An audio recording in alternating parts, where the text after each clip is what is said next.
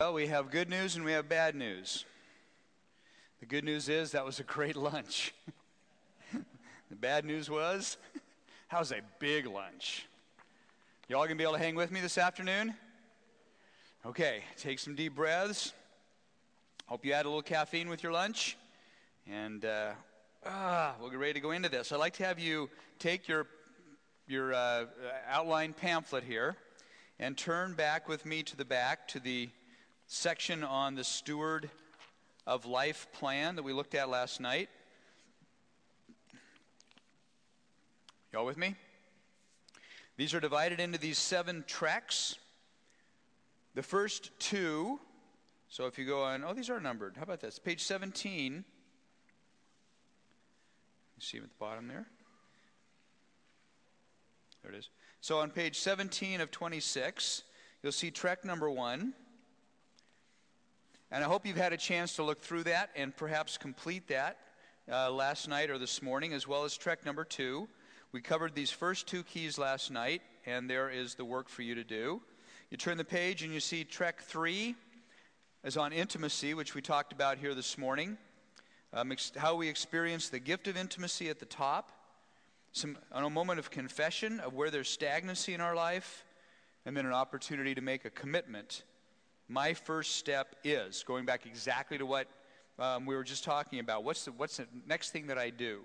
And so under my commitment, in each one of these commitments, what is the first step? What is the one thing I can do to begin the process of being a better steward of my relationship here, in this particular instance, with God through intimacy? And then on track 4, which we just finished with before lunch, the gift of certainty, a confession of those voices that we're listening to, and then again, a commitment to come against that distortion and reclaim the true image of who we are in Christ. What is your first step? And then at the bottom of each of these, some suggested daily disciplines. Things that you can do, incorporate into your own life on a daily basis. So here's what the afternoon looks like. We're going to look at keys 5 and 6. And then we're going to take a break. And what I love on the schedule is, when we're done with this next session, there is what's the name of what do they call it? A nutrition break. Because we will be starving in an hour, won't we? We'll just be desperate for something to eat. So we'll take a nutrition break, and then we'll come back, and we're going to do in the last session is actually scheduled for quite a bit longer than what we're going to take. So you're going to get to go home a little bit early. In the last session, we're going to look at the 7th key, which will not take us a long time. And I'm going to give you each a few moments then. As you see, the last 2 pages here, pages 24 and 25, is a summary where you have the opportunity for all 7 of these keys to write a very short, brief statement of commitment. It is that one step that you're going to take. From steward to owner, one kingdom living, intimacy with God, self-image in Christ, presence with my neighbor, and steward of creation, and warrior. For each one of those, a chance to just write a very brief commitment of saying, Lord, this is how my life is going to look different from the time I leave here today. I really would like to give you an opportunity, and we'll have plenty of time to do this, even if you have to just sit quietly for 15 minutes or so, to make sure you have one thing you've committed to in each of these areas. And then we're going to close by dedicating this set of commitments back to God, that we really might leave here committed to a life that looks different than the one with which we came. Everybody okay with that? Okay. As I usually say, that's good, because that's what we're going to do. But I want to give you a little sense of what's coming. You can get an idea of that. That last session won't take all that long. But I want to leave here with this mutual sense of commitment, because when we commit to things together, we also have a sense of accountability. We stood before my brothers and sisters in Christ and before God and made a commitment. And now let's go out and live accordingly. So that's the agenda. All right. So between now and our nutrition break, we will talk about this next key. This is now key number 5. From means to ends. Unlocking the shackle of the need to manipulate. Let's see what this looks like. So back to our map. We all know the map by now. We've looked at the steward leader in the presence of God, a relationship number 1. The steward leader in the mirror, which is our relationship with ourself. And now we're looking at this third area that God created us for rich and whole relationships with one another. What does it mean as we're being transformed as faithful stewards in this area and we're called into a role of leadership? What is the steward leader in relationship? And again, we'll have a gift, we'll have a temptation, and we'll have some disciplines. I'm nothing if not consistent, huh? All right, the gift. The gift I believe that God gives us in relationship to one another is the gift of presence. Presence. It means we get to be with each other. It means we physically have the opportunity to be present with one another in relationship. Now, for some of you, that may not be good news. Because sometimes it's hard to be present with people in relationship. But I do believe that there is something about presence that is unique to the gift that God gave us in this area. And here's how I put it. It is seeing relationships as ends in themselves. So let's talk a little bit about that. We're told that we are to love our neighbor as we love ourselves. We know that Jesus' great commandment, right? The first commandment, first part of the great commandment is what? And by the way, if you don't know it, it's on the wall. You should love the Lord your God with, say it together, all your heart, all your soul, all your strength, and all your mind. And the second is, you shall love your neighbor as you love yourself. Love your neighbor as you love yourself. And I think, to me, this is where the interrelationship of these keys all kind of come together. It's from the second level gift to the third. We have said that we start with intimacy with God because we know who God is. Because we know who God is and we have intimacy with God, we can love ourselves, right? We know who we are in Christ. And so because we know who God is and we know that he loves us, now we can love ourselves. Because we love God and because we can now love and accept ourselves, we can open ourselves up and are set free that we can pour ourselves out in love for one another. They all hold together. And it's very important that they do. Because if we miss any one of those, first or second one, the third one never happens. Here's kind of what it looks like. The third level of relational wholeness flows from the other two. If our first sphere is out of balance, if our intimacy with God gets out of whack, and we are just doing, and we have no time for being, if we're burnt out and stressed out with all the stuff that we're doing, if we're caught up in the life of being a producer, we cannot love our neighbor. There's no time for it, but our spiritual life is all messed up. Everything flows out of our love for God. Everything flows out of that intimacy. And in the second sphere, if we are owner leaders, if we own our jobs and we own our reputations, then we're not free to love the people around us. If you love your job, if you own your job, the people that work for you, it's essential that they do what you need them to do for you to be successful, right? Because it's my job. And I own it. And this is my identity. We can't love the people around us if we're not free in relationship to who we are and our self-image. So I believe what Jesus is saying is, look, love God with all your heart and be intimate with him. Love yourself because God loves you and be free in your relationship with yourself. And if you do those two things, it's going to be the most natural thing in the world to just love your neighbor. Just pour yourself out in service to your neighbor. The third really does flow from the first two. I love this. My graphic designer came up with this picture, and he goes, Scott, I love this picture. Because I was trying to get a picture of absolute exasperation. And this is what he came up with, and here's why. Here's a statement. See if you agree with me on this. The owner leader who needs their job for their own self-worth and is driven to produce will wreak havoc on his or her organization. Think about this now. The leader that owns their job, that needs to be successful in order to prop up their own self-worth, and who is absolutely driven to produce to make sure that happens, will absolutely wreak havoc on their organization. And we have them, I hate to say it, kind of have them all over the place.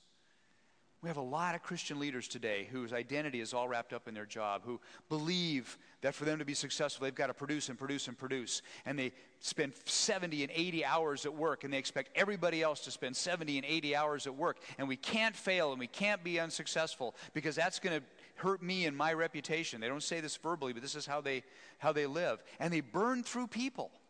What is it about Christian organizations that makes us burn through people? But we do, don't we?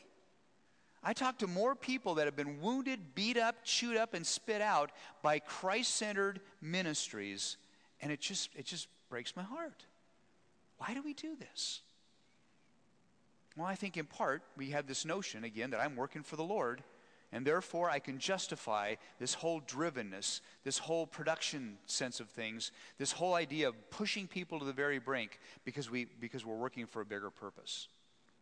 As we've said before, if we're working for a bigger purpose, it should redefine, shouldn't it, the way in which we work instead of drive it. So what does it really mean to love our neighbor? Let's see if I can give you an example of this from Luke 18, 35 to 43. You know the story, but let me just real quickly reference it here. I give you guys a lot of credit, don't I? But I know you know this story. Luke 18, 35 to 43. Very short, little, simple story. You've all heard it. As Jesus approached Jericho, a blind man was sitting by the roadside begging. When he heard the crowd going by, he asked what was happening. They told him Jesus of Nazareth is passing by. So he called out, "Jesus, Son of David, have mercy on me." Those who led the way rebuked him and told him to shut up. It says be quiet, but really told him to shut up. But he shouted all the more, "Son of David, have mercy on me." Jesus stopped and ordered the man to be brought to him. When he came near, Jesus asked him, "What do you want me to do for you?" "Lord," he said, "I want to see." Jesus said to him, "Receive your sight. Your faith has healed you." Immediately he received his sight and followed Jesus, praising God. And when all the people saw it, they also praised God. So here's why I just love this Bible story. Here's how I envision what is happening here. The disciples have an agenda. They have got to get Jesus from one end of Jericho to the other end of Jericho. They have appointments. They have meetings. They are important people. They have got schedules to keep. And so they are frantically trying to get Jesus through the crowd to get him through Jericho so he can stay on schedule. And they know that they'll probably be successful in doing this as long as nobody asks to be healed. Because he always stops, right? And so here you can imagine the disciples. They're shuffling Jesus through the crowds. Saying, "Oh, sorry, coming through. Jesus coming through." And they're making the way for him. They're working him through the crowds. And they're almost through Jericho.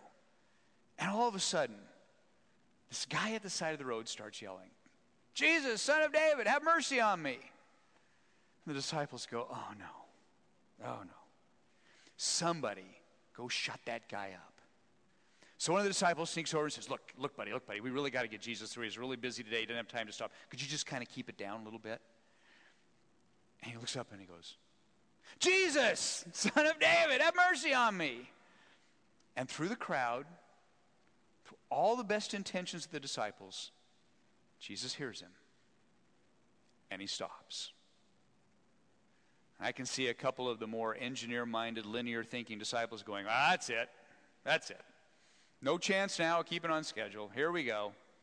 And Jesus says, "Bring him over." And so, okay, so they go over and they bring the guy over. And sure enough, Jesus takes time, asks him some questions, gets to know him a little bit. "What would you like me to do for you?" "I'd like to be healed." Jesus heals him. Man praises God. Everybody rejoices. God's being praised. God's being glorified. The disciples are all frustrated and upset. What was the difference in this story between what Jesus saw and how the disciples encountered this man at the side of the road? Well, here's an interpretation I would just like to share with you for to illustrate the point we're trying to make. I believe that the disciples saw this man, now think about this for a minute, they saw and encountered this man at the side of the road in the static moment of what was happening. They had their agenda. They had things they needed to accomplish, and he was an obstacle in their way. Isn't that right? He was an obstacle. That's why they told him to shut up. They saw him and encountered him in just this moment, and when they evaluated his role in their life in this moment, he was an obstacle that needed to be gotten out of the way. Jesus, on the other hand, I believe, when he hears this man cry out, and he looks over through the crowd, and he sees this blind man at the side of the road, I think what Jesus saw was a little boy who was born blind, who had no chance of ever having a life. He saw a young man who never went to school and who gave up any chance of being married, having a job, being a part of society. He saw an older man who had been cast out on the side of the road of society, who had to have somebody lead him every single day so he could sit in the dust and cry out for one person to have some mercy on him every single day. He saw a man who had no future, who had no hope. You see, Jesus encountered him in the entirety of this man's life, in his journey. And he decided he needed to enter into that and heal him. Big difference, isn't it? The question that I have is, how do we encounter and see the people that we interact with every day? It's so easy for us in this hectic world in which we live to see the people around us in the static moment and how that, in that static moment, how they impact my agenda. Instead of asking the question, I wonder what's happening in that person's journey. It changes dramatically the way in which we encounter the people around us. I think the only way I know that I can truly love my neighbor is if I ask God to give me eyes to see this person as they see them, in the context of that bigger journey. When I see people in a static moment, most of the time, they get in my way. Okay? If I'm needing to get to the store on time, the person in front of me doing 35 and the 45, I'm seeing that person in a very static moment. And they are an obstacle. And I repent for things that I think about as I fly around them and cut them off, right? When we're in a grocery store in a 15 or less line, the person in front of us has 22 things and wants to cash a third-party out-of-state check. I see them in a static moment, and I want to strangle them because I've got to get through this line. We're constantly being tempted to see people and encounter people from the viewpoint of our agenda and this moment, instead of wondering what is going on in their life today. And how can I enter into that to maybe make a difference? Doesn't that shift everything? I'm going to tell you one more little story. It's a hard one for me to tell, but it's just so glaring. Especially, I find the more you teach this, the more God just keeps pushing it on top of you. Gosh, it's so frustrating. But it's a journey. It's a journey. So my wife and I are traveling someplace. I don't remember exactly where, but we had a significant delay in a flight. And it was going to cause me to miss a connection, which was going to cause me possibly to miss an opportunity to share with some folks. And I really wanted to be there. And so there were two people at the counter, two women, working at the counter. Alaska Airlines, great airline, love Alaska Airlines. They were working at the counter there. And of course, everybody's in line trying to figure out what's going on and how they can reconnect and all that. And they were frantically trying to help people out. And they didn't have all the answers, and they didn't know when it was going to go, and they didn't know what the mechanical problem was. And people were getting really frustrated. And finally, they kind of took care of everyone. And they got everybody just to kind of sit down and wait. So I'm sitting with my wife, and I'm, 5 minutes is going by, 10 minutes is going by, and I'm going, okay, this is ridiculous. We've got to know. We've got to figure out what's going on because, why? I'm an important person, right? I've got to get someplace. Here I am, right with my friends, the disciples. And furthermore, I'm a 75K gold member of Alaska. I mean, they should let me fly the plane if I want to. I'm just a top tier with these people. And so I'm sitting there holding my boarding pass, and I'm just crumpling it like this. And every minute that goes by, I'm getting more and more frustrated with the situation. And finally, I decided that, this is just incompetence. Because I had an agenda, they weren't delivering. And I stood up, and I'm walking over to the counter. And I'm walking up to one of the two ladies. There's nobody else at the counters. Everybody's sitting down. And I'm walking up toward her, and I'm thinking in a godly, Jesus-pleasing way, I am going to give her a piece of my mind, right? Because this is not right. Something's got to happen. And I'm getting up there. I'm not kidding you. I was like 3 steps from slamming my boarding pass. I probably wouldn't have slammed it, but setting my boarding pass down in front of her and letting her know kind of what I thought of this whole situation. And all of a sudden, this guy comes up.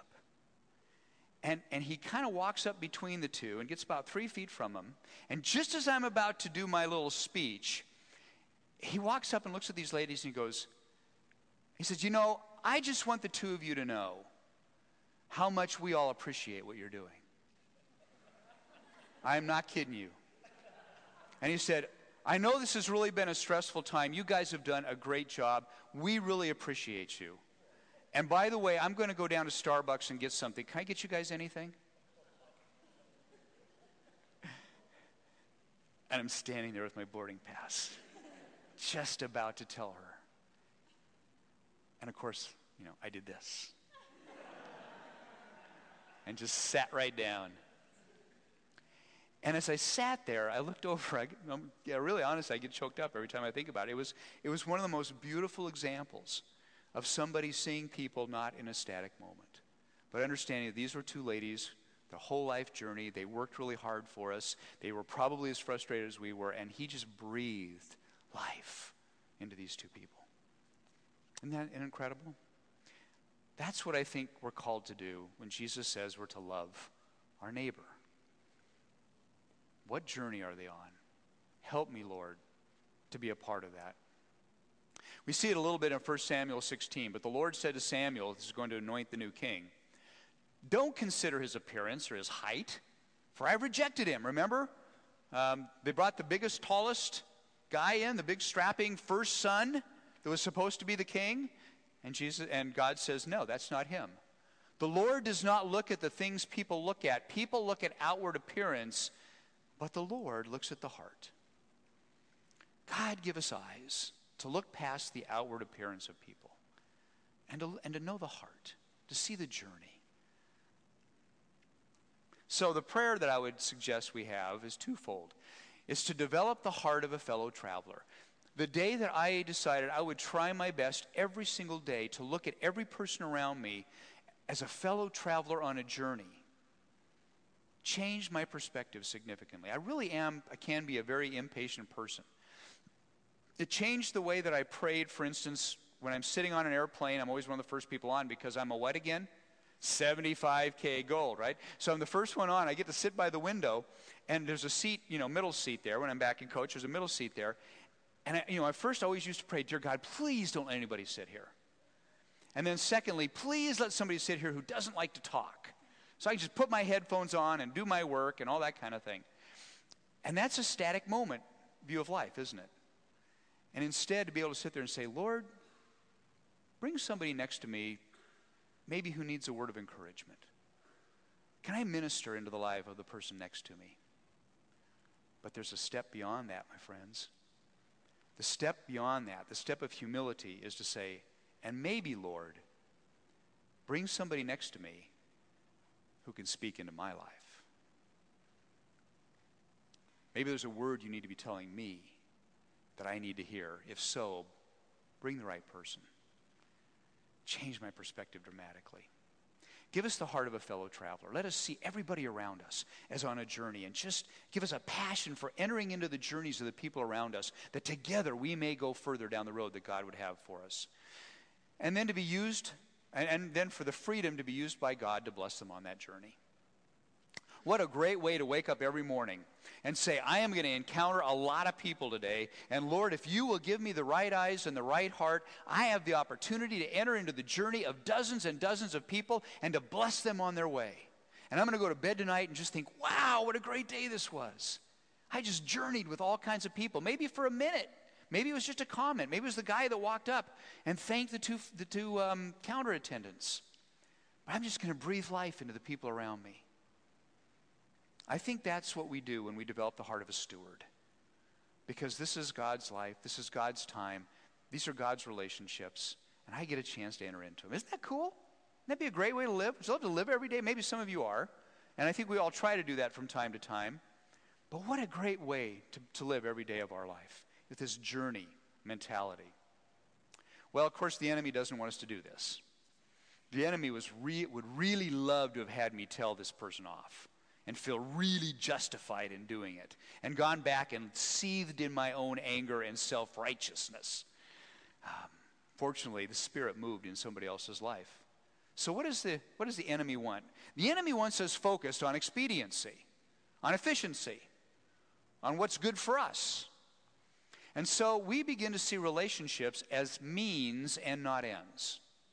You see, if you are a means to something that I need, then I can treat you in a static moment. That counter attendant was a means to something I needed. I needed to get to this next city, and she was the means. And that's all I cared about. Not about her, but about what she could do in this relationship. The greatest temptation of leadership, I believe, is to treat the people around us as means to our own ends. Now, that's a pretty powerful statement when you start to say greatest. But when I look across my own experience personally and the leaders I work with, leaders, it's so easy for us to begin to see all the people around us as means to get us to where we need to get to so that we can be successful, so that my identity can be propped up, on and on and on and on and on. When I start treating people around me as means to an end, it changes the dynamics of the relationship. You've all experienced what it feels like to be the means to somebody else's ends, haven't you? You know what that feels like? Yeah, it's not fun when you know that you're just somebody's way of getting what they want. And it's not really you that they value. But that's what we can slip into very easily, even in a Christian setting doing God's work. What happens is that our agenda, our time, and our goals are more important than those of the people around us. And that really, in a harsh sense, is what we have to admit. Why would I see you in a static moment and make you a means to an end? Because my agenda is more important. It's more important than what God's doing in your life or the journey that you're on. So I've got to get your agenda to align with mine. And if I'm the boss, it's pretty easy to do because I got power. But in other relational settings, there's other ways in which we can manipulate one another to get what we want. Does it happen in marriage? Never, right? You get caught in these power struggles where all of a sudden a spouse can begin to feel like a means to an end because the other spouse's agenda begins to dominate. It can happen with our kids. It can happen in friendships, every place we go. I believe the enemy is constantly whispering in our ear, your agenda is more important. You got to get things done. This isn't very efficient. Get rid of that relationship. It's not taking you anywhere. It's costing you more than what you want to pay. Right? It's taking too much time in this relationship. Our journey then dominates all other journeys. What we're basically saying is my journey is more important. So, the question I have for you this afternoon, what kind of relationships surround you? If you were really honest with yourself, how would your peers describe your relationships with them? How would your kids describe your relationship with them? How would your closest friend describe your relationship with him or her? And how would you most want people in your life to describe your relationships with them? The prayer is that God would give us that heart of a fellow traveler, that when we answered this question, every single one of them would say, oh my gosh, she just breathes life wherever she goes. She's encouraging. She cares about what's happening in my life. I always feel better when we're together. She's always interested in where I'm going. She's always there to help me along the way. She really makes me feel like I'm really important when we're together. My journey matters to her. He does the same thing to me. You know people like that? You know people that just lift you up and breathe life into you whenever you're around them? Sure you do.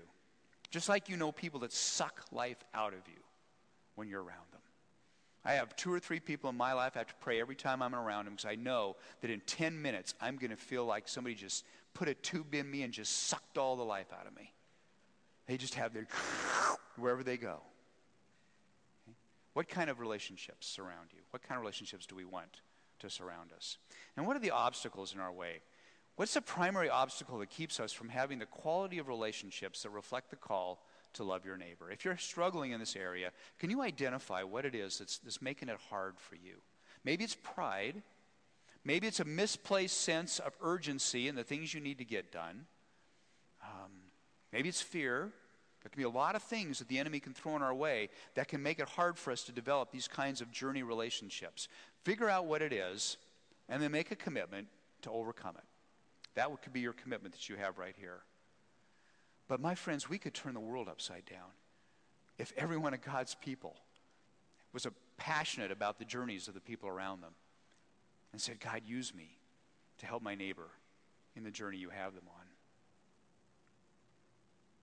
So the discipline is seeking daily to see your neighbor as God sees them and stewarding our relationship as ends and not means. See, we have to be stewards of our relationships with one another. God gives us one another. I know sometimes people around us don't seem like gifts. Okay? But they are. Every one of the people around you, you're all gifts to one another. God said, I redeemed the relationships you have with each other, and I give it back to you now. Be a steward of it. And if we're going to steward the relationships we have with one another, then we need to pray every day that God would give us eyes to see our neighbor as they see them, and the joy of entering into their journey. Make sense? It's a challenge, but it's a primary heart of Jesus for us. When we go into leadership, just a couple of trajectories of what this looks like from a leadership perspective. Steward leaders build and value community as its own end. I believe that you're head of an organization or you're leading a church or anything else in here, you're going to understand that relationships are a core value of what you do. I don't care if you're a church or if you make widgets. Relationships are a core value, and you're going to create community just for the sake of the fact that you know that when people are living in relationship with one another, they're going to be more joyful in what they do, in their work and everything else. So what are the challenges of leading your organization in ways that value its community for stewardship reasons and measures the importance of community in kingdom terms? By the way, this measurement thing is really a challenge for us because a lot of this is hard to quote-unquote put metrics around. I'm going to lift up one organization just because I'm just so blessed and proud of them. Are you familiar with Prison Fellowship? Name ring a bell? Chuck Colson's organization? Well, Prison Fellowship has been going through about a 2-year transformation internally. And we started strategic planning with them a year and a half ago. And just a real quick story. We had our first meeting in February to do strategic planning for the future of this organization. They had just brought in a brand new president and a whole new team. And Chuck Colson was working on transitioning, out more and more and giving more power over to this team. So we met in February, and one of the primary questions in the strategic plan was, how do we plan for a prison fellowship ministries without Chuck Colson? And in March, we came back together as a strategic team, and we spent some time with Chuck, and we talked over the whole process, and we decided this would be a major part of the strategic planning process, so we had a good vision for the future of what it looked like, without Chuck having to be the primary person in this organization. I left in March. We had an April meeting. You know what happened between March and April? Chuck died, right? Chuck Colson, speaking at an engagement, passes out, has a brain aneurysm, and 2 weeks later he's gone. And so we come together in April, and it was all of a sudden, the hypothetical, theoretical issue was right on the table in front of us. They have done a marvelous job of not only transitioning, but they caught the vision of what it means to have a steward leader culture. And we have had the joy over the last 6 months, and we're working for about another year and a half, of looking at every part of Prison Fellowship and asking the question, what would this look like if we really lived out the values of what it means to be a steward leader in all 4 of these areas? And they're changing the whole human resources department. They're changing the personnel evaluations. They're changing their policies. They're changing their entire fundraising team has completely changed the way in which they're doing it. And they're slowly trying to enculturate what this looks like. And they're wrestling with these questions all the time. How do we measure it? What does it look like? But I just want to encourage you that if God puts on your heart that it would be an amazing thing to have the whole culture of our organization committed to this understanding of what it means to be a steward leader. There's other organizations out there that are leading the way and trying to figure this out ahead of you. So come join us. Come join us. We haven't got it all figured out. There's tons of questions out there. But the more people that decide that this is what God's calling them to do, the better chance we have to figure it out together. Then the other trajectory is the steward leaders are caretakers then of that community. Organizational effectiveness requires the constant caretaking of the culture, health, and movement of the community it has cultivated. This requires presence, listening, and personal freedom. So again, there's a role of the leader in helping to develop and maintain the kind of culture that you want in your organization. How are you doing as a caretaker of your community? So this fifth key from means to ends, this unlocking the shackles of the need to manipulate, is seeing our neighbor as fellow travelers, and it's the freedom to love our neighbor. And I hope with that, some of you have felt a heavy chain fall and felt the freedom to really look at your neighbor in a different way and to love and serve them as Christ would have you do.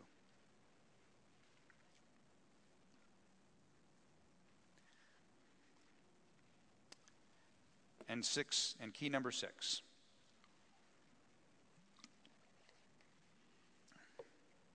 From consumer to caretaker. 29 minutes and you get a nutrition break. From consumer to caretaker. Unlocking the shackles of accumulation. We have been talking about stewardship, and steward leader for probably some 5 or 6 hours, 7 hours, and guess what? We're finally going to talk about money. And I think that's important, isn't it? This is such a rich, full, somebody at lunch just looked across the table and said, this is really about all of life. This is big. And money is a piece of it, an important piece of it, but it's just a part of the story. And I think it comes in this fourth sphere. So back for the final time to our map. We're now down in the lower right-hand corner, the steward leader in God's creation. Once again, a gift, a temptation, and a discipline. I believe the gift that we've been given is the gift of nurture. And I take that out of Genesis chapter 2. When basically God took Adam, put him in the garden and said, love this thing, nurture this thing, take care of this thing, tend it. Just a little side note. Isn't it interesting that something had to happen, that Eden wasn't in a sense complete? That God created Eden in such a way that required us to be a part of the creation and actually proactively tend it and take care of it? In other words, the world without humanity was not complete. And the world with humanity just walking around and looking wasn't complete. The only way that God created fully what he wanted to create is with a world with us in it working the land in cooperation with him. That's the full picture. And we can't miss that. We're called to be nurturers and caretakers of what God has created. That was his intent. It was never his intent for it to just operate completely without us. And it was never his intent for us to ruin it. It was his intent for us to work with him and nurture it. Believe that? Okay with that? So, we view all of creation as a gift to be nurtured. These zoom in, they do. It's a godly use of our time and talents, which we'll talk about in a minute. A generous use of the resources that we have and the care and protection of God's creation. Everything in this created world that God gave us, he calls us to steward, to take care of, to nurture. Because it's not ours, right? It's what? All his. Let's say it all together again. All his. Well, that's a pretty easy picture. So what's the temptation? I believe, and this is a weird word maybe, I believe the temptation that we may face today as Christians is complacency. And I say complacency because we've already heard all this. And we've heard since we were young that the earth is the Lord's and all the things that dwell in it. We're supposed to be stewards and caretakers of it. All of our money belongs to God, and we're just supposed to be good stewards of it. we've been hearing this for a long time. And I think because of it, we can grow pretty complacent. Yeah, I know. I'm supposed to take care of creation. Yeah, I'm supposed to give it back to God. I know it's all His. And we get this sense in us that maybe we're doing okay. It's not really that big of a deal. We're trying our best, and let's just kind of keep muddling through.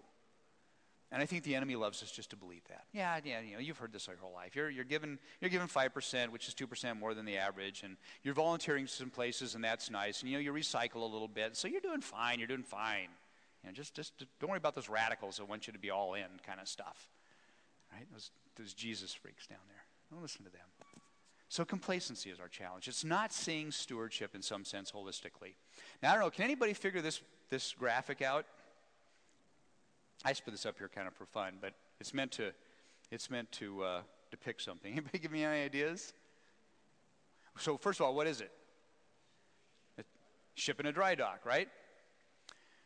And the point here, and in the first book that I wrote, The Stewards in the Kingdom, I had a whole chapter on this. I believe one of our challenges in talking about stewardship is that when you put the ship on the end of the word steward, it immediately moves from who we're supposed to be to what we're supposed to do, right? Stewardship is about doing things. And so just tell me what I need to do. Is 5% enough to tithe? Good stewardship. Is 5% of my time? Good stewardship. Again, if I recycle a little bit and, plant a couple trees, that's good stewardship. Tell me my checklist so I can check it off and say to myself, I'm a good steward because I'm practicing stewardship. And my point is, we need to dock the ship because it's not about stewardship. It's about the heart of a godly steward. And you see, then it becomes personal. And then all of a sudden it means I've got to change. It means I've got to think differently. It means my heart has to be transformed. It means I've got to go through some really hard internal things. I've got to let the Holy Spirit change the way I'm thinking and looking and viewing and all the rest of it. I would rather just you tell me what I need to do to practice stewardship. Right? Wouldn't that be easier? It'd be a lot easier.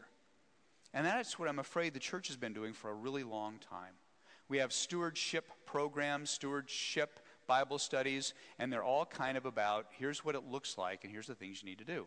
Now, I don't want to get ahead of myself. I'll stop there. So, the challenge here is complacency. You got to love that picture. Isn't that a great picture?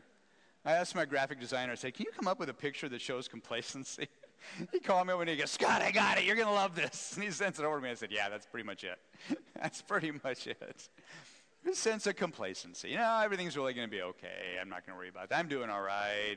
I've done the minimums and all the rest of it. So let's look at some areas of complacency. Here's some types of complacency. Oh my, let's step on some toes. Let's talk about time complacency. It's funny, in the free time that we've had in between and the breaks and things, I've had at least 3, maybe 4, or even 5 people that have come up and talked to me and said, are you going to talk about time? Are we going to talk about time? Because that's the real challenge, isn't it? Yeah, we're going to talk about time. Well, we're going to talk about time. So this is our moment to talk about time. Time complacency. We can view time in the same rubric that we viewed financial resources in terms of scarcity or abundance, right?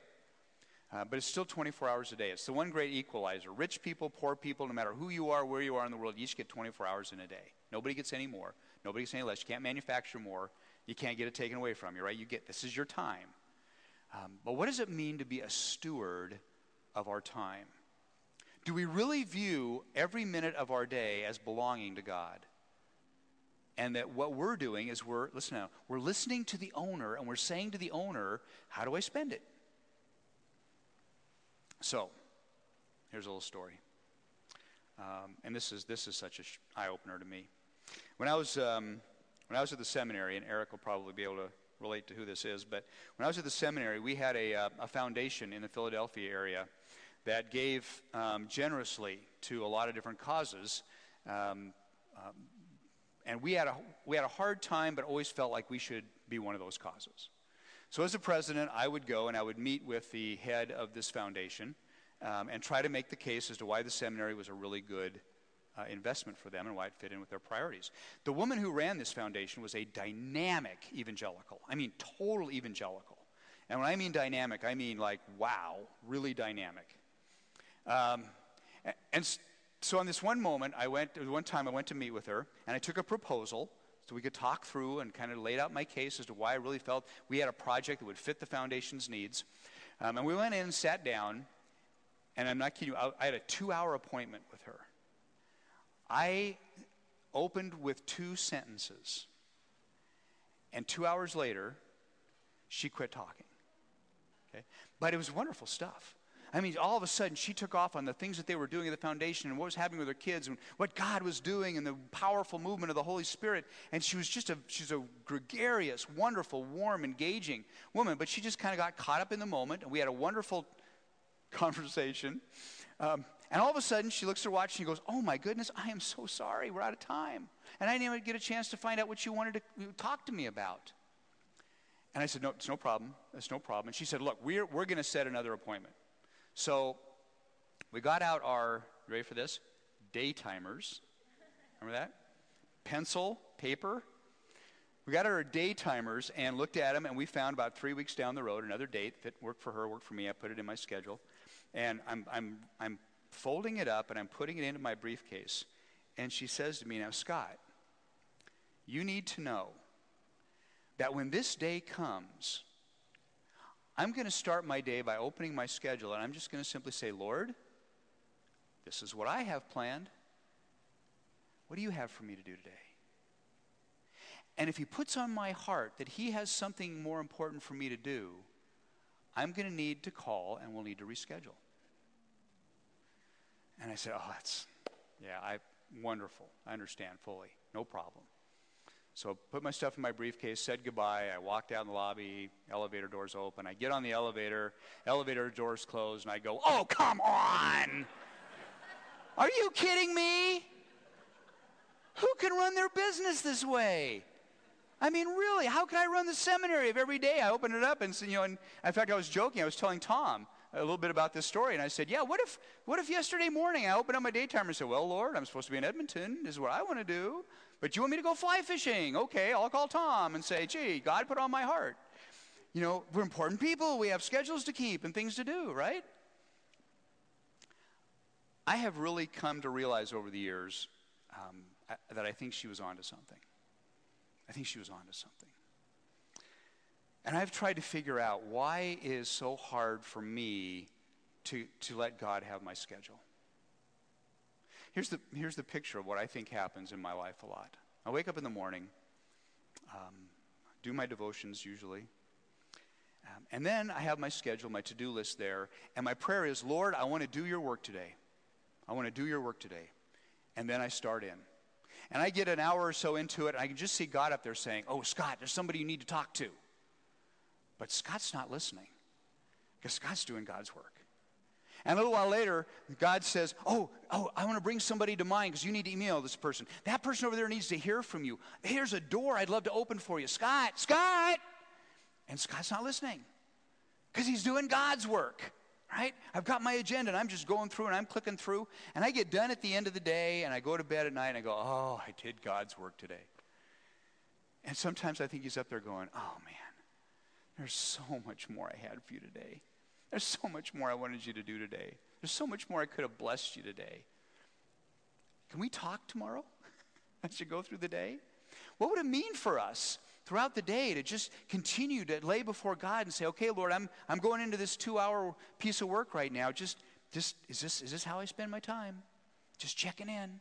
Just want to hear your Holy Spirit guide me, Lord. This is your time, not my time." I'm trying more and more to just listen throughout the day and be willing to just say, "You know what? You're right. I think I need to go do this."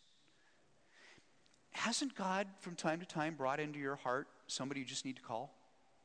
Just all of a sudden, somebody pops into your head an email you need to send, and that you find out the next day they said, "You just can't believe what it meant to me that you emailed me today. It's exactly the word I needed to hear." How many times have we heard that? That was exactly the word that I needed to hear. And it's because God puts on our hearts, if we're listening, the way he would have us use our time. So I find time a huge challenge. We have to be responsible, but my friends, it's his. It's really his.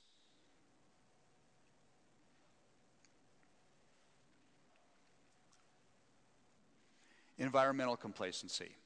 I can get myself in a lot of trouble here. So I'm just going to say a few words from my heart, and then we can move on. I do believe that we're called to be caretakers of God's creation. I do believe that that we're going to be held accountable for how we have taken care of the garden that he has given us to live in. And the little circle on the right says obedience and not eschatology. And I put that in there for my friends who have an eschatology that believes that basically say, look, the world's going to all get burned up at the end anyway, so why should we take care of it today? And I say, you know what? It doesn't matter if it's going to get burned up today. It actually doesn't even matter if you knew that Jesus was going to come back tomorrow. Today, we're called to be caretakers of God's creation. And what does that mean? And that might mean different things for different ones of us, but if you want a great resource, you can look at the Evangelical Environmental Network, which I happen to chair the board of, and I think very highly of the organization, that's really trying to take good, solid evangelical theology and mesh it with a really passionate care for creation. You know, we don't love the creation, but we care for the creation because God created it for us. And so we've got to think about what does it mean to be caretakers of this environment, caretakers of this world in which we live. If you own a facility, a lot of good questions about how well is your church witnessing that it's a caretaker of its environment? How well is your business or even your own family? Are you bearing witness in the way in which you live your life in this world that this is my Father's world? And this is a gift he's given us. And I'm going to take really good care of it because he cares about it. A few more types. Financial complacency, reverting to secular policies and standards, and financial decisions without prayer for discernment. So just real quick, secular policies and standards simply means that when it comes to taking care of our money, I'm just going to pretty much do what the world does and tells me to do, and I'm not going to look at kingdom values. I think we need to ask some of those questions. In terms of financial decisions without prayer for discernment, I had this hit me between the eyes too. About 5 years ago, I'm sorry to tell these stories, but hopefully it helps illuminate a little bit some of the points that I want to make, because God speaks to me again through mostly through stupid things that I do. So we lived in Scotland for we lived in Scotland for 4 years. We lived in Philadelphia for 9 years, and in Philadelphia I kind of gave up hunting and fishing, which I love doing, because if you try to go hunt and fish in Pennsylvania, you're there with 5,000 of your closest friends. And I was born and raised in Wyoming, where you could hunt all day and never see another person. So I waited and I waited and I waited and I waited. And finally, God moves us back to Spokane in 2002. And so, number one on my agenda, starting the day that I got to Spokane, what do you think it was? Buy a truck, right? I needed a pickup truck badly. I hadn't had a truck for ages. And of course, if you're a hunter and a fisherman and you live in the Northwest, you have a pickup truck. So I had all this pent up 13 years of not owning a pickup truck. So we were in Scotland for 4 years before that. I didn't know what a pickup truck was. And we got to Spokane, we got settled in, and the day came when, okay, this is my search for my pickup truck. And it was the first year that the Dodge Ram, where's my friend that owns the car business? Is he still here? There he is. So it was the first year that Dodge came out with their Hemi engine Ram pickup. And if you remember it, the dome on the hood was huge. The grill was like this big and this tall. It's this big, massive truck. Well, I bought a black one. And I bought a long bed, and I put a black canopy on it. And my kids called it Darth Vader, It was the biggest thing you've ever seen. I mean, it just, when if I came to a stoplight and there was a little small car in front of me, I could literally almost suck them into my radiator. It was so big. And I could bomb around Spokane. Everybody got out of my way. I was in this big truck. Obviously a lot of pent-up need for pickups. And so I went and parked it, and I'll actually tell his name, because it was really Bill Robinson, president of Whitworth University, and I was working with Bill there, and I went in and had a meeting with him. And when we were done, he was walking out to lunchtime and said, Bill, you got to see what I bought. You got to see this truck. I was so proud of it. And so I take him over to the parking lot, and I walk up and I say, look at this truck. Isn't this amazing? And Bill's comment to me was, wow, You're supporting a lot of terrorists with that, aren't you? Ha, ha, ha. And I thought, oh. And I knew it's kind of a joking thing. And as he walked away, I kind of thought, Of course, the implication was, what kind of gas mileage you getting? How much, the environment you're sucking up? What all is happening here? And I went home, and it really bothered me. And I went home and realized that in that entire buying decision, in my passion and joy of buying the biggest truck I could possibly buy, I never once prayed about it. Never once. I never once said, okay, now, Lord, this is what I want. Is this the right thing for me to be doing?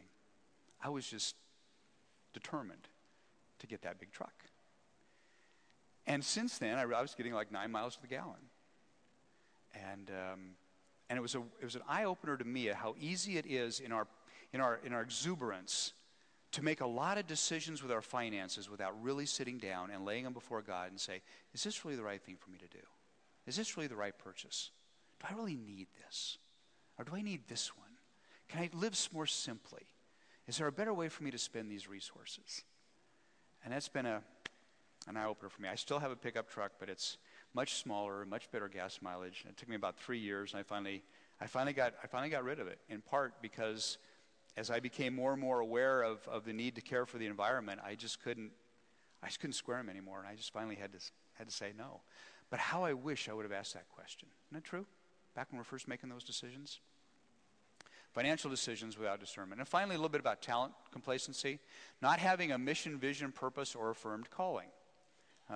We as individuals need to understand what God's calling us to do.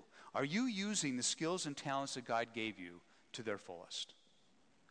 And this is a real tough one, because I know so many people that are in jobs that pay pretty well but give them no satisfaction. That's outside of the range of the real skills and passion that God gave them. And they say, what am I supposed to do? I have to take care of my family. I have a good job. It's paying well. I'm not real happy or fulfilled, but you know what? It's what I need to be doing right now. At some point, I think we need to get real serious about the fact that God gives us just a little bit of life on this planet. You saw before the rope, right? The rope with a red part on it and then the little dot in the middle. We don't have a lot of time on this planet. And God gives us skills and abilities and talents. He says, take care of these. Be a steward. And invest yourself in your skills and your talents. And I'll take care of you. Remember, everything we're saying is prefaced on that one assumption. Be obedient. I'll take care of you. And I think being obedient is using the skills and talents that God gave us to the fullest. We all know people who left jobs and careers to go pursue something that they just loved. And maybe they didn't make as much money, and maybe they weren't as successful, but they walk around with a big grin on their face because they just love what they do every day. So are you a steward of your skills, your talents that God gave you? And moving from steward to owner of our skills and abilities. Again, these are God's. Put them in the service of God and see what he will do with them. So, do you bear witness to the heart of a godly steward in your use of your time, your finances, your talents, and your care for the environment? A discipline.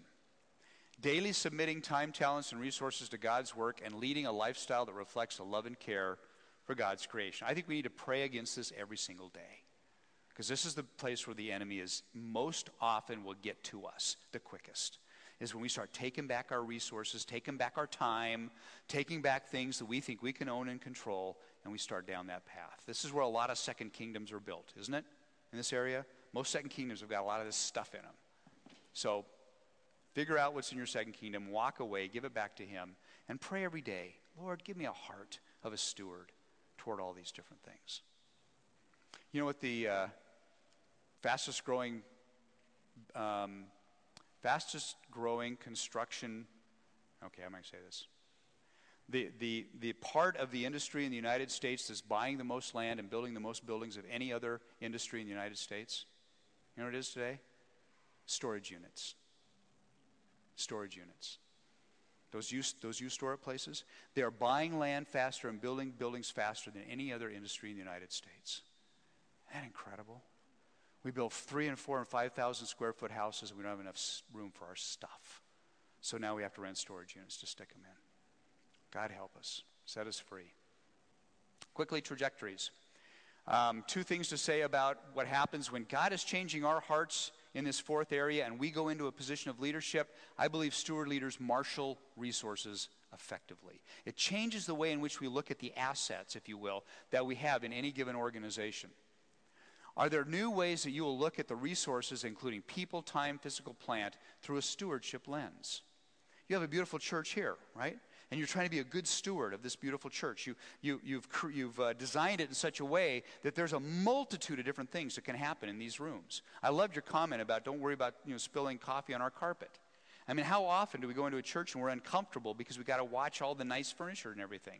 This is still a lovely, lovely church, and yet you can get pretty creative in here. There's about nothing you can't do that you can't clean up, which is pretty nice. So how do we think about all of life in terms of how do I steward everything that I have, especially when we're leaders and we need to help people be good stewards of what they do?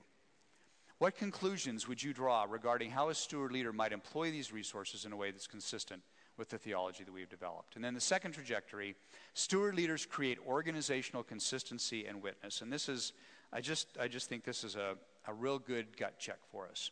Consistent action, consistent attitudes, and consistent policies. Again, if you're part of any organization, and I would even say this is really important and true for your family, that if you want to be a faithful steward of all these areas, how consistent are you living that out across all the different areas of your life?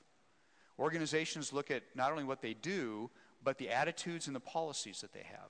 Oftentimes we have human resource policies and other policies that conflict with what it means to be a faithful steward. We might have attitudes that conflict with it. Let me give you a little example.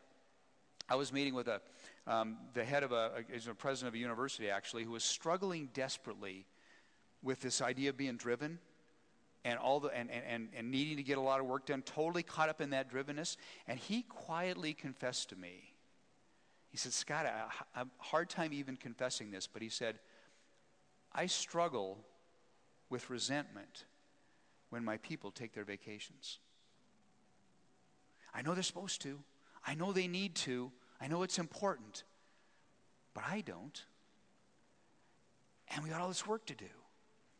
And here my key people are taking 2-week vacation. The attitudes that we can let seep into our organization that conflict with what it means to be a faithful steward of our resources. So watch the consistency in your organizations and make sure that your witness is clean across the board. When the world looks at your organization or your church, does it see a consistent witness to godly stewardship on each of these levels? How does it affect your strategic planning? If you look at where God believes you're leading you 3 years from now, how does it reflect your stewarding use of all of your resources? How does it affect your master site planning, your buildings? We could go on and on. We have a whole session on the impact of what it means to be a faithful steward to the way we do master site planning and the way we view growth. But the question might be, instead of building 2 new buildings, is there a way in which we can renovate what we have, use it more efficiently and effectively, and put those construction dollars into work for the kingdom? All kinds of ways in which we have to ask some very hard questions when we think about being a steward. How does this affect your budgeting priorities? You know, you always say you can tell the heart of a faithful steward by looking at their budget. Would it be okay with you, if we sat down today and maybe I put it on the overhead here and looked at your checkbook, your check register for the last month? I tell pastors, I get myself in real trouble. I'm going to quit here in just a minute because I don't want to get off on a tangent. But we haven't talked about the issue of whether or not. Should I even bring this up? Should I? The issue of whether or not pastors should know what their people give. Right? Real touchy issue. I do pastors' conferences, and they're on the edge of their seat when I ask that because there's such a division in that whole different area. And you're probably not going to be surprised for me to say that I passionately believe that a pastor should absolutely know what their people give. Okay? Pastors should absolutely know what their people give. Now, can I make my case for it in about 30 seconds, and we'll have our nutritional break?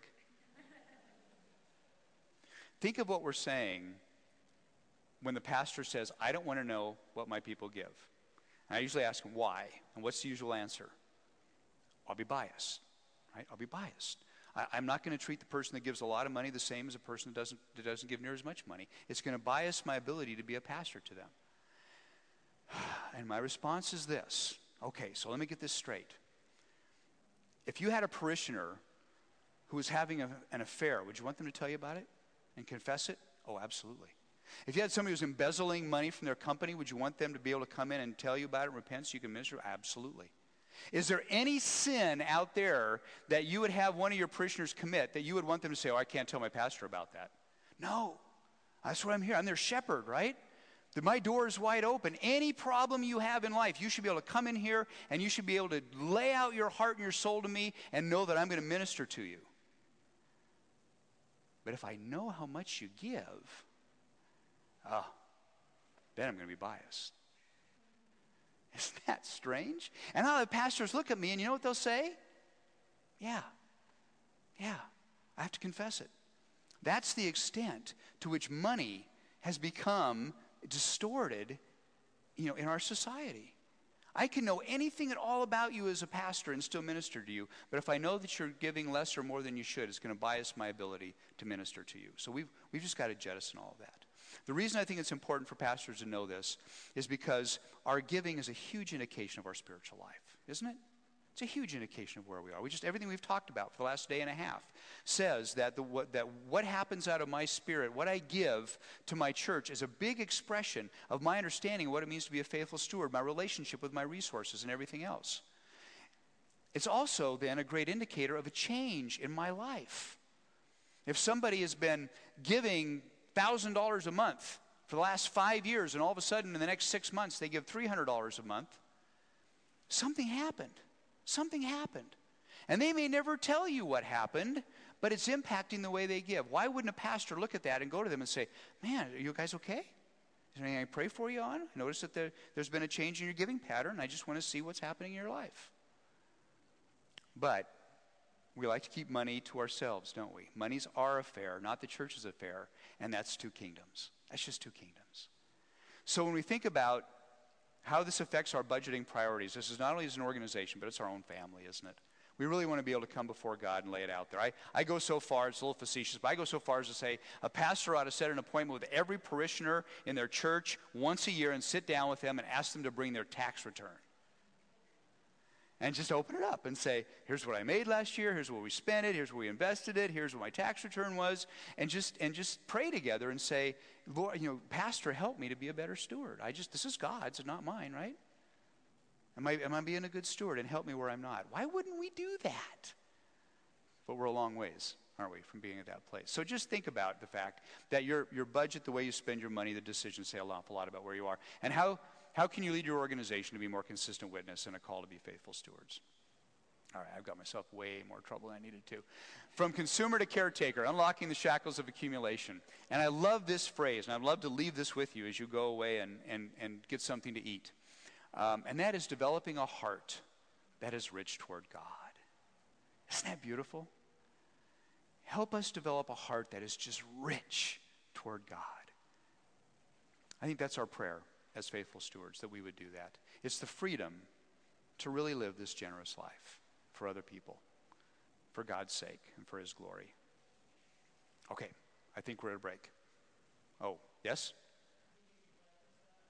Do we have time? Okay, well, we have time for a few questions then. I'm sorry, I know you're starving. I'll let you get to the food in a minute. Questions, thoughts, comments on that? From some of you that wanted to make sure that we talked about time, did we talk about time okay? Did we get to some of the issues? Yes. Oh, another confession back here in the back.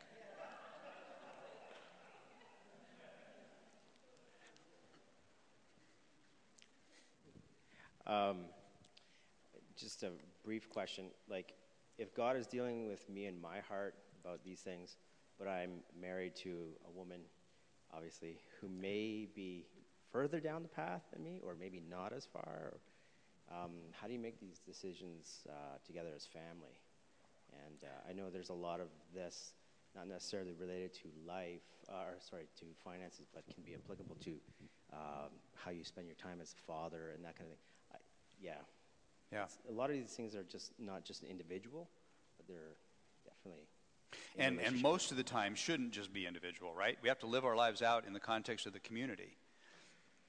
Yeah, and I wish I had a great answer for you, but I would say it's likely that the vast majority of couples are not at the same place on the journey. We're two different people. I've found we're about to celebrate our 34th anniversary. I think it's going to work. As I said, married to my first wife for 34 years, and I have found over time those two paths get pretty close together. But they weren't at the beginning, and it took a long time. I think part of the early days of marriage, and even I don't know how many years that might be, but for a while it takes time to get those expectations together. I would strongly encourage you to just really talk about it. Get it on the table, communicate about it. Even be willing to say, you're here and I'm here. And Linda and I have had that several times, where she has said, I'm here and you're here and I'm here. And so we recognized we weren't at the same place, and then we said, okay, so what does that mean? And so either she wasn't really willing and ready to take a step when I was, or she was way out ahead of me and I was back here saying, I just don't know if I have the faith right now to go that direction. But I think we talked about it. I think that really is the key. So it's with finances. Finances in marriage, number one reason, right? That marriages fall apart over finances. And I think the other one has a lot to do with time. And it's interesting how much the two of them are connected, right? You're never home. Why aren't you ever home? Because I'm not trying to make a lot of money because you're spending it all. I'm not spending it all, all that kind of stuff. So I think identify where you're at on that journey. Be willing to be honest, and then talk about how can we continue to kind of help each other. And over time, have you found that, those of you who have been married a little bit longer? Have you found that over time those two paths start getting closer and closer, and pretty soon you're kind of walking pretty lockstep? Am I getting some yeses on that? A few yeses, nods? Wow, we're the only marriage that's ever done that. Come on, guys, give me some nods, right? Am I right here? Boy, I'm fishing here. Does that help? Okay, talk about it. And the same thing in a church community, right? When a church community wants to come together and do something, everybody's going to be at different places. And trying to get people kind of aligned around a vision. For some, it's a little step of faith. For some, they're already there saying, come on, guys, come on. And for others, they're way back here saying, I can't even believe we're thinking of going that direction. Have you ever run into that situation? Anytime you bring change, you got people on this whole spectrum of where they are in their journey and how they view it. And so we just need to talk about it and get it aligned. Yeah, other questions? Thoughts, comments? Yes.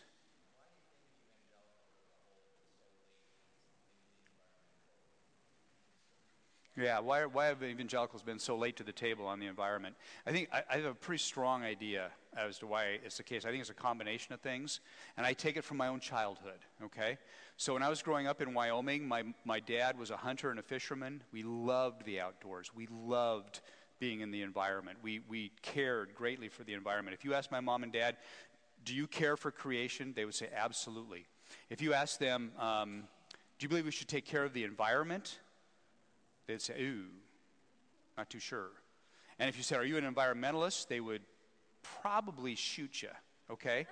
And I'm kidding, I would never do that. But I was raised, in a fairly conservative home that believed that when you talk about environmentalism, that was the bastion of the left. And what happened is, and just from a biblical theological standpoint, there was a gap when the need for environmental care came along. I think most of the church was pretty heavily focused in the area of church planning and evangelism. And I think the left looked at it and they filled the gap with really what we call panentheism. In other words, they went beyond caring for creation and they actually deified creation. And one of the ways you see that, I have respect for the Sierra Club, and John Muir and all of that. But the Sierra Club has this thing about never having a picture with a human being in it. You'll never see a calendar, usually ever, from the Sierra Club with a human being in it because they have this idea that creation is kind of sacred and all we ever do is mess it up. So the theology is all screwed up, right? That's completely wrong. And so you've got this strong evangelical movement that's identified with very liberal politics. It's the hippies out of the 60s. It's Greenpeace. I grew up thinking Greenpeace was like Satan's own, people out there doing things they're supposed to be doing. I would watch whale wars and root for the Japanese. Okay, just to let you know what's going on there. Seriously, The whole environmental thing was this big evil thing because it was identified with this leftist part over here. And then I think there's this dispensational theology on the right.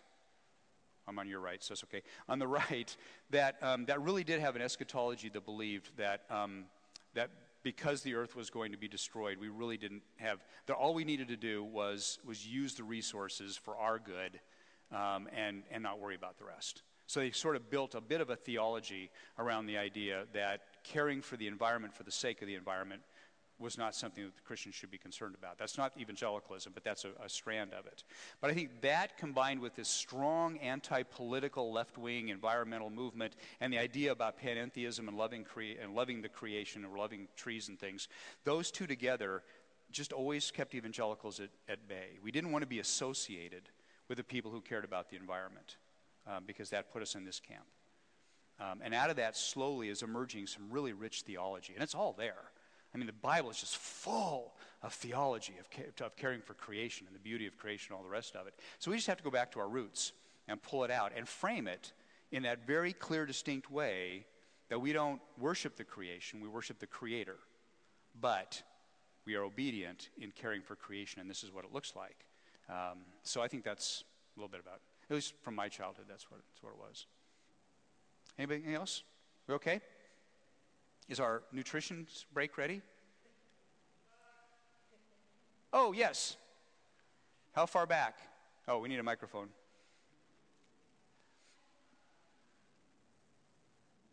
I just wanted to say, Pastor Ken, do you have yourself or another pastor that's ready to take a bunch of people that need prayer on their finances? Because I'll be first. Wonderful. Wonderful. Anybody else? Any other thoughts, comments, anything to share, or questions, or challenges, or... Yes, back over here. You have a big voice? There you go. Put your God voice on. More back to your comment about what pastors knowing what their parishioners are giving stuff. I mean, whether they do or they don't, doesn't bother me. More so that, is it always an indication if, say, tithes do drop off, that something is wrong? Or, like in our case, we merely ask God what he wants us to do that particular week with that money, rather than just not blindly, but, just giving right to that local expression of faith. Like maybe it would be to Hope Mission, or maybe another type of thing. Like, it's not always an indication that something is wrong. Absolutely. But maybe just an indication that, well, like you said, look at your year-end stuff. Where's it all going? Sure. Maybe something's very right. Yeah. And why you did that. Absolutely. My whole point is, would you be offended if your pastor sat down with you and said, tell me about your stewardship journey. I noticed there's been a change in giving. And you shared that with him. And he said, oh, man, I just want to bless you guys, because you've listened to what God said. Let me just pray for you, because that's a wonderful thing. And you guys pray together, and you get encouraged and go on. But he can minister to you in the decision you made. And that's the whole point. It's a way for a pastor, one more time, to get a look into your life and say, something's happened here. Let me come and minister to you and find out what that is. And I can either bless or correct or pray or whatever. So you're exactly right. It could be a very good reason why that happened.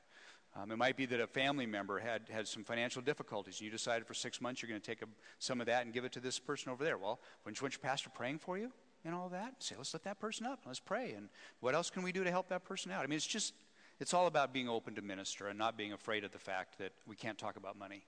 It's a great point. Thank you. Great point. Other thoughts, questions? Yes.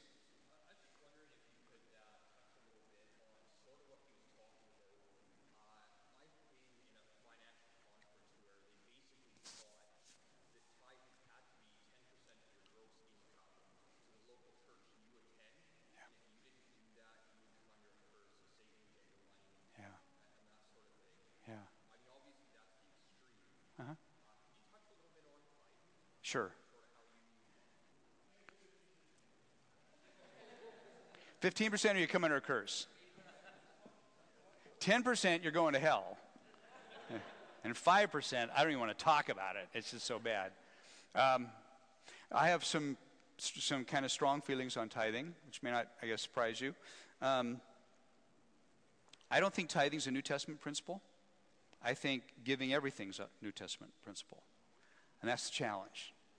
I'm really, really challenged by this story of Jesus and the rich young ruler. And what I tell people is, take the story of the rich young ruler and put it side by side with the story out of Matthew of the man plowing the field and finding the treasure in the field. It's an amazing little study to put those two side by side. Because what you find is in the one, the rich young ruler comes to Jesus and says, what do I need to do to inherit the kingdom of God? And he says, do all these things. He says, I've done those. He said, great. The only thing you have left to do is just sell everything you have, give it to the poor, and come and follow me. It's just going to be the greatest thing you've ever done in your life. I mean, this is like freedom like you've never known. This is the greatest invitation you'll ever have in your whole life. Just sell it all, give it away, get rid of all that stuff. Come on, let's follow me. Let's go have a wonderful ministry together. And he goes away sad. It amazes me, not amazes me, but it was impressed upon me that the next verse doesn't say that Jesus ran after him and said, no, I was just speaking metaphorically. You don't really have to sell everything. It was an object lesson.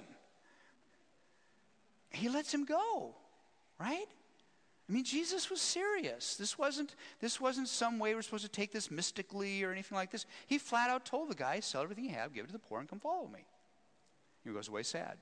So Jesus tells a parable about a man who's out plowing a field and all of a sudden hits something, and he goes around, he digs it up, and what does he come up with? This treasure. Well, he doesn't own the field, right? He probably was leasing the field. So Jesus says he goes and does what? Altogether, sells everything he has so that he might have the treasure. Well, Jesus is the treasure. The kingdom of God is the treasure. So you've got one person who found it and understood what he had, and he gladly, in his joy, it says, sold everything he had and came running back to get the treasure. And the other one had the treasure handed to him, and he couldn't do it, and he walked away sad. The reason I bring that up is because I do think that it's all a question of, back to kind of the question of ownership. To me, tithing asks the question, okay, you have 100%. God has 0. How much now of your 100 do you need to give to God's 0 in order for it to be enough? And that's the question of tithing that people ask. How much is enough? Well, enough to what? Well, enough not to make me feel guilty. Enough to make me feel like I'm a good steward. Enough so that I can sleep at night. Enough so that I can feel good about myself. How much is enough? And it's always, in essence, what's the least I can give and still feel good about myself, isn't it? Is 5% enough?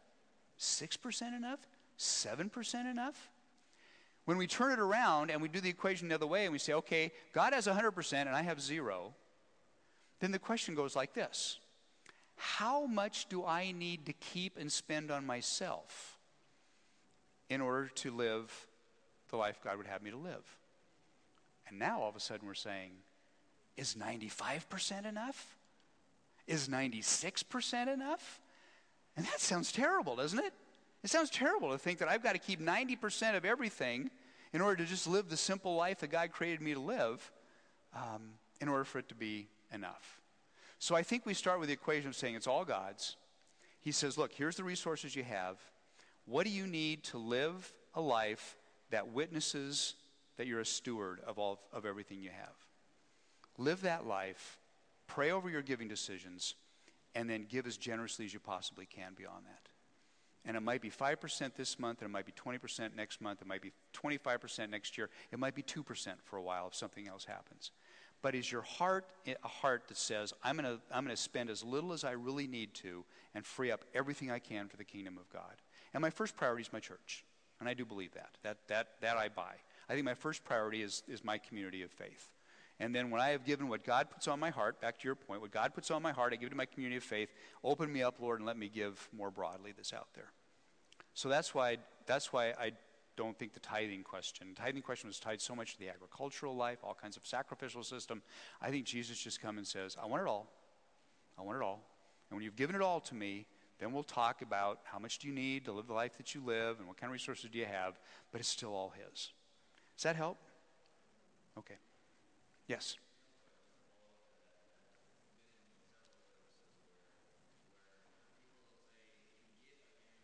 I get Yeah. in return more than you give. Is that the right approach? Like it doesn't settle well with me when people. It's like prosperity Yep. gospel to me. If you if you give, you're going to be guaranteed. Give because you're going to be guaranteed to get back. And that's just doesn't sit right with me. And I just want to get your take. Yeah, on that. well, it's one of the ways in which the enemy takes a biblical principle that God gives us out of grace and turns it into a contract.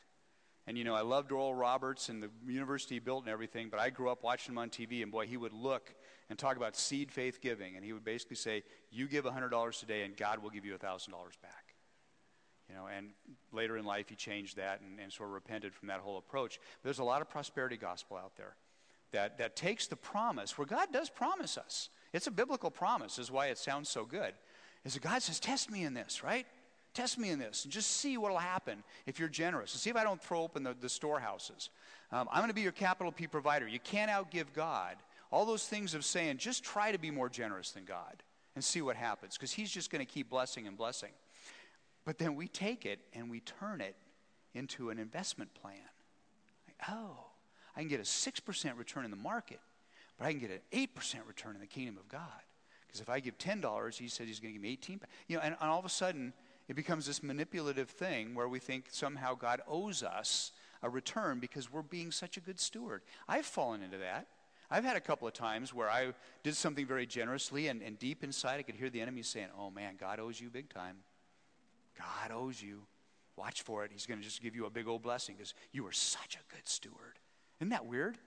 But it happens. It's the enemy speaking into us. We've got to just say no. We give out an absolute joyous generosity, and the fact that God would reward us richly for giving his resources to his work is amazing. But he does. And so prosperity, yeah, absolutely. He's a God of absolute abundance and prosperity. But it's not a quid pro quo.